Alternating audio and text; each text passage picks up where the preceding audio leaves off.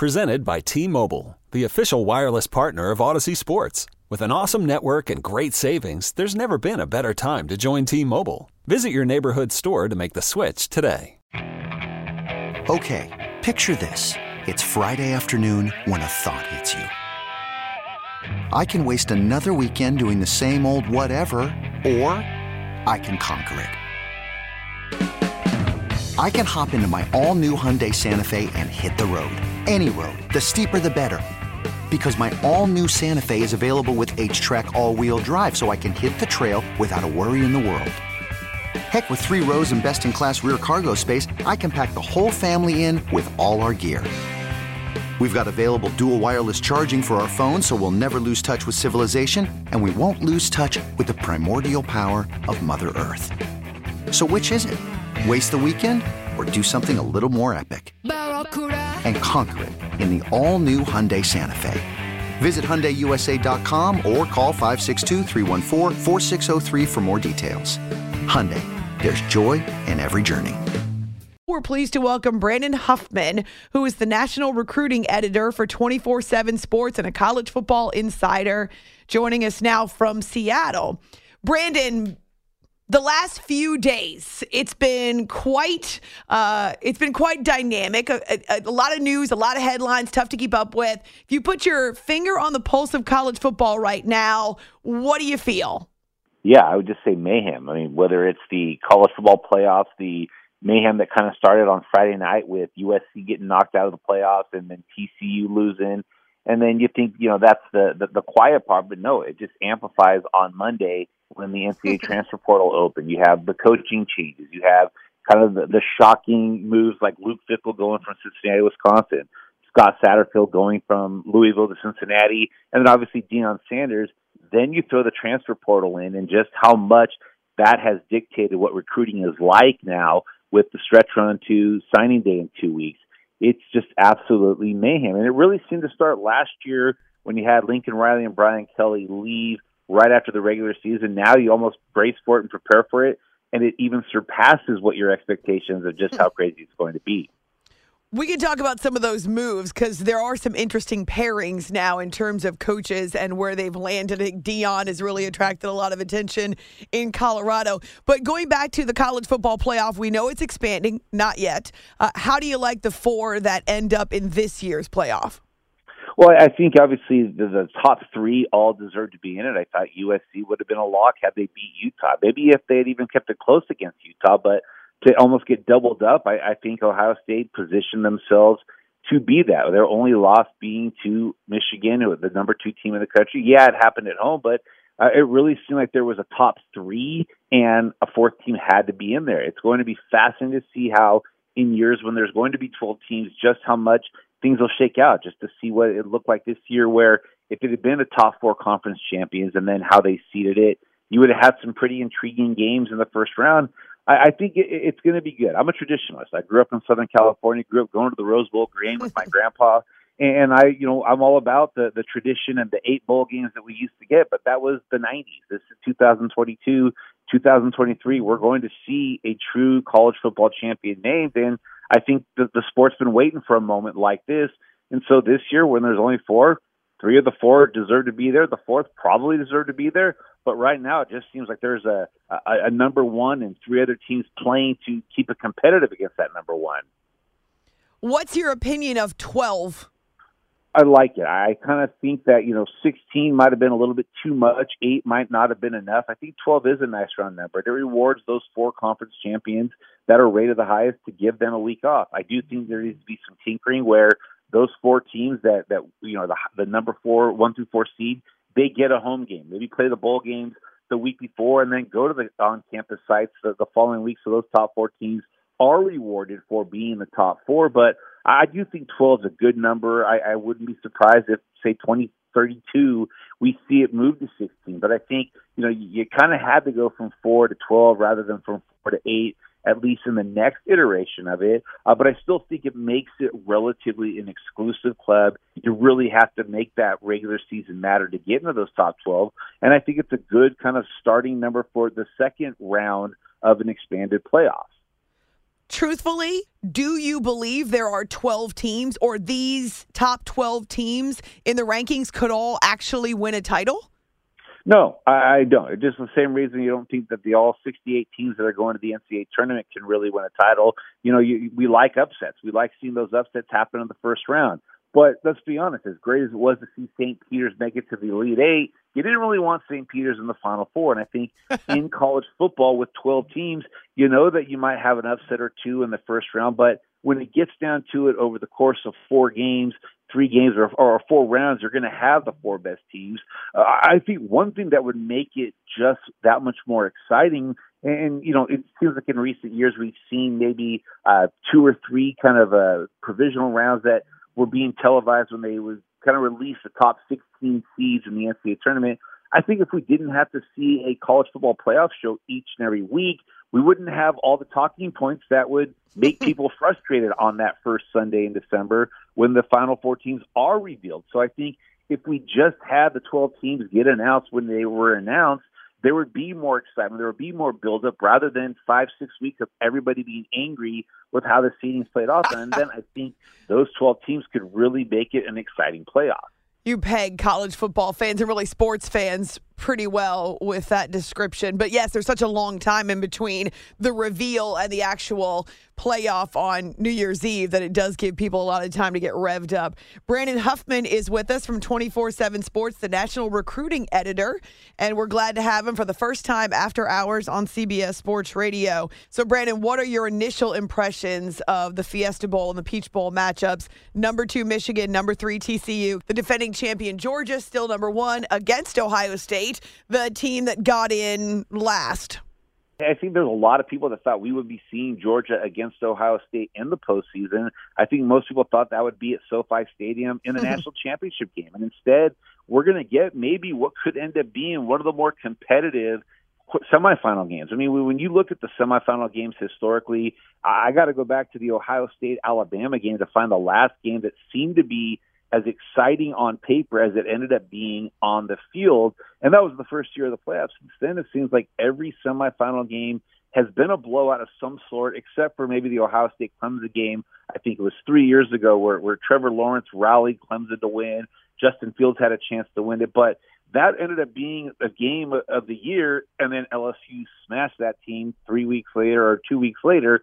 I think Georgia-Ohio State's going to be a fun game. I think that's the game everybody wanted to see. Maybe it's a game earlier, but I'm not going to sleep on that Michigan-TCU game. I think Michigan is feeling pretty good about the win at Ohio State, feeling good about that win against Purdue, but with the exception of the Ohio State game, they had a couple games down the stretch where they let teams that they should have been beaten pretty heavily stay in those games a little bit longer. And then TCU, you know, maybe they ran out of luck a little bit towards the end of that Kansas State game where it looked like they were going to be able to pull it out again, and then they fell short in overtime. But Sonny Dykes has that team believing that they are never going to be knocked out of a game, that even if they're down early, they can make it competitive. Georgia and Ohio State are going to have all the attention. That's going to be the highlighted game. But I think that TCU-Michigan game could be the sneaky better game between the two. And really, you would think on paper Michigan's going to win. But the way TCU's been playing this year, you can't count Sonny Dykes' team out.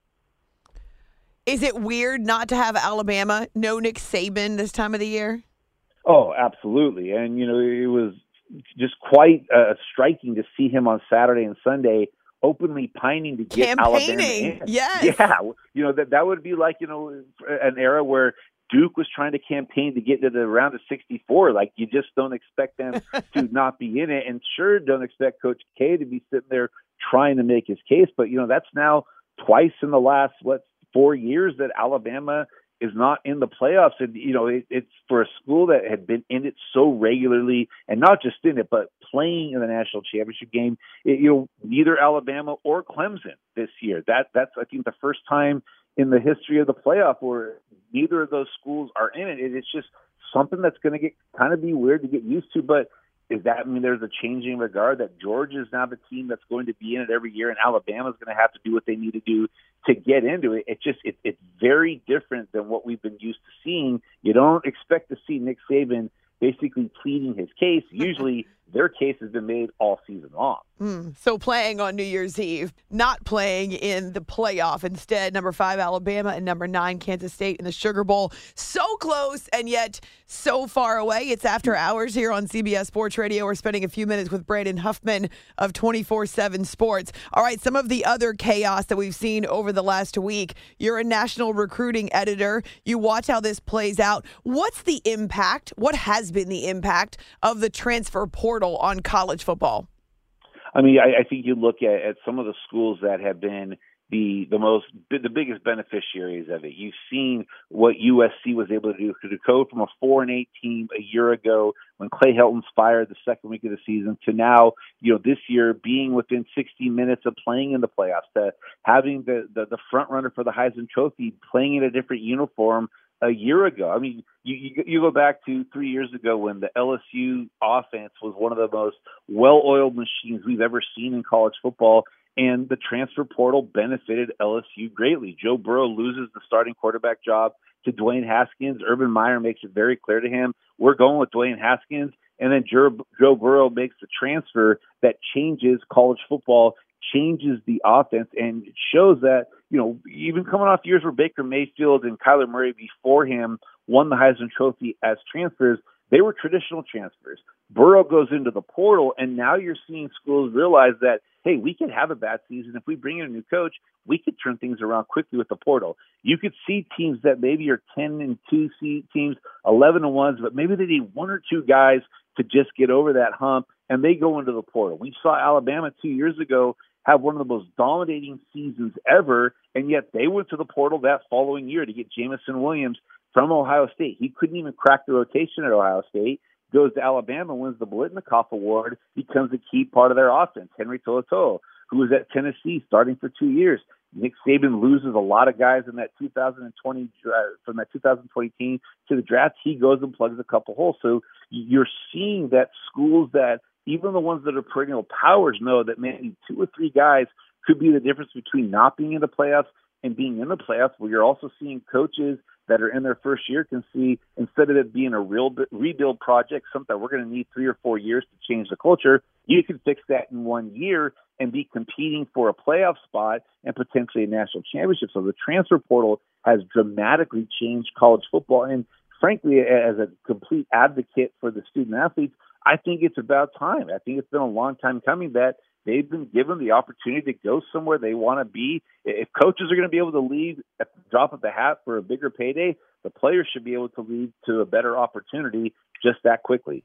What's your reaction, though, to some of the coaches who criticize it for it creating potentially a free agency type of environment? But also, there are some coaches who say, I'm looking at this from the perspective of the athletes. It's dangerous because it's this lure without always the promise of something better. There can be students who are left without an opportunity and left without a school, so to speak. I always go back to Clemson in 2016 or 2017. Kelly Bryant leads them to a top 4 spot. They go to the Sugar Bowl. They have a chance to play in the playoffs. And then the next year he comes back having led them to an ACC championship. What does Dabo Swinney do? He turns it over to Trevor Lawrence in the middle of the season. What's Kelly Bryant supposed to do? Sit there and be a backup and signal in plays with a clipboard and a baseball cap during the game? No, Kelly Bryant wants to keep playing because he wants to play this game at the next level. So the coaches that come around and say this isn't good, many of those are the same coaches that left for better jobs. Nick Saban can say what he wants about the portal, but he left LSU to go to the NFL. He left the NFL to go to Alabama. He's got assistant coaches that have left for better paying jobs. If you're going to say that the transfer portal is bad for college football, then don't take anybody out of the transfer portal. They can sit there from their ivory tower and say, hey, this is bad for college football. But if you're going to say it's bad for college football, then don't partake. Don't take a transfer.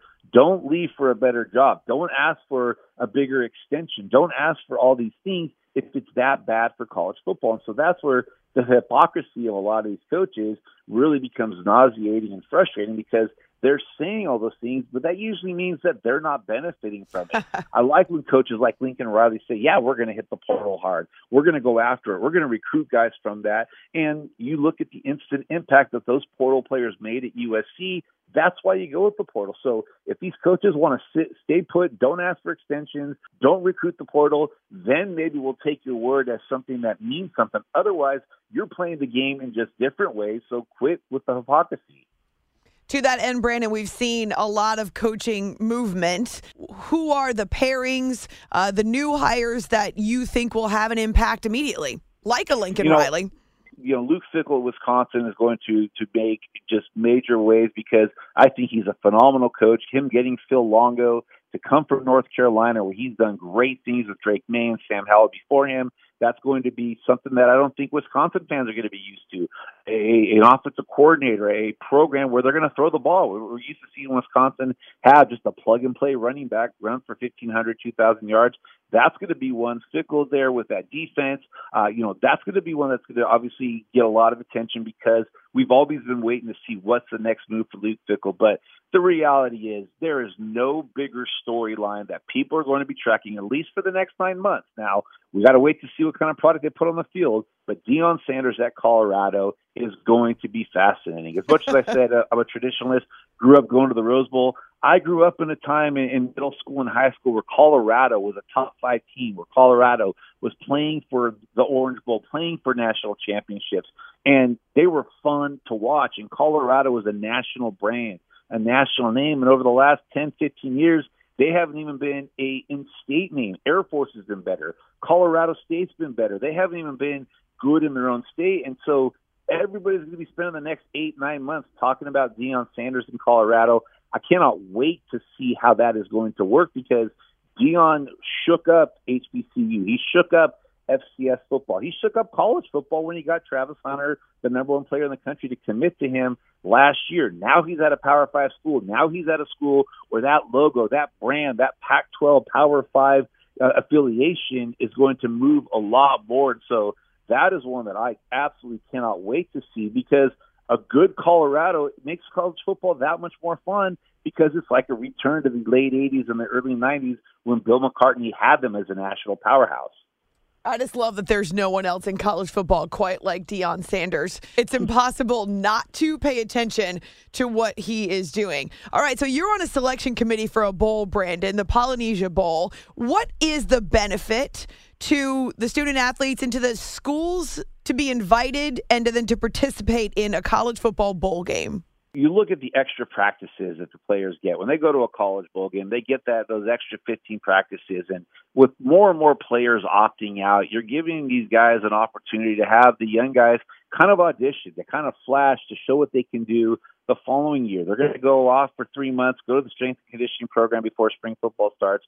But now with the stars opting out, now you get to see just what kind of development your coaches have done for those 3 months in the season, for the summer and the spring before. You get to see some of those young guys that you've heard a lot about and you've read a lot about. And a lot of these guys get to go to exotic places. I mean, imagine if you're a player at, Middle Tennessee State, you get to go to Hawaii for a week for the Hawaii Bowl. I know I love being part of the Polynesian Bowl. You're getting kids from all over the country. They get to go out and be at a showcase all-star game, 5 extra practices, and they're getting to do it in Honolulu, overlooking the Pacific Ocean. So, maybe some of the places at the college bowls aren't the most ideal location, but if you're a MAC school and you get to go spend a week at the Bahamas Bowl, if you're a school that gets to go to Myrtle Beach in January, and again, I go back to my traditionalist roots. If you're a Big Ten school and you get to spend 5 days in Southern California, you get to go to Disneyland, you get to go to the Lowry's Bowl, you get to go play in the granddaddy of them all. How could you not love that? How can you not be romantic about college football when you get those opportunities? And so it's extra football, it's extra bowls, it's 40 extra games you get to watch. Come to New Year's Day, those games go away for 9 months. Yes, although it's not quiet around football, but certainly we miss the games when they are done. You can find Brandon Huffman on Twitter at Brandon Huffman, easy enough, national recruiting editor for 24/7 Sports, and is on that selection committee for the Polynesia Bowl. And we're looking forward to keeping in touch with you because this is go time for college football, Brandon. So thanks so much for a few minutes. You bet. Thanks for having me on. And hey, let's watch some college football these next few weeks. You could spend the weekend doing the same old whatever, or you could conquer the weekend in the all-new Hyundai Santa Fe. Visit HyundaiUSA.com for more details. Hyundai, there's joy in every journey.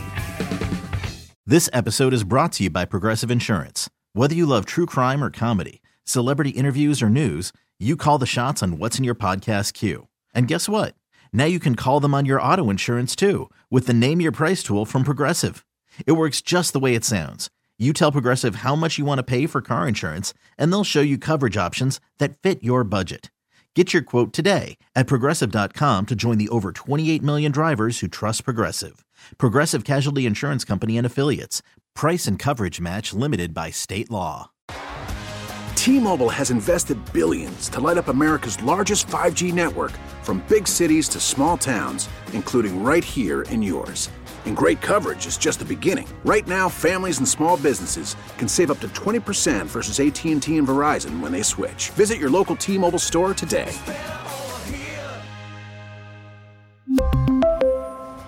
Plan savings with 3 lines of T-Mobile Essentials versus comparable available plans. Plan features and taxes and fees may vary.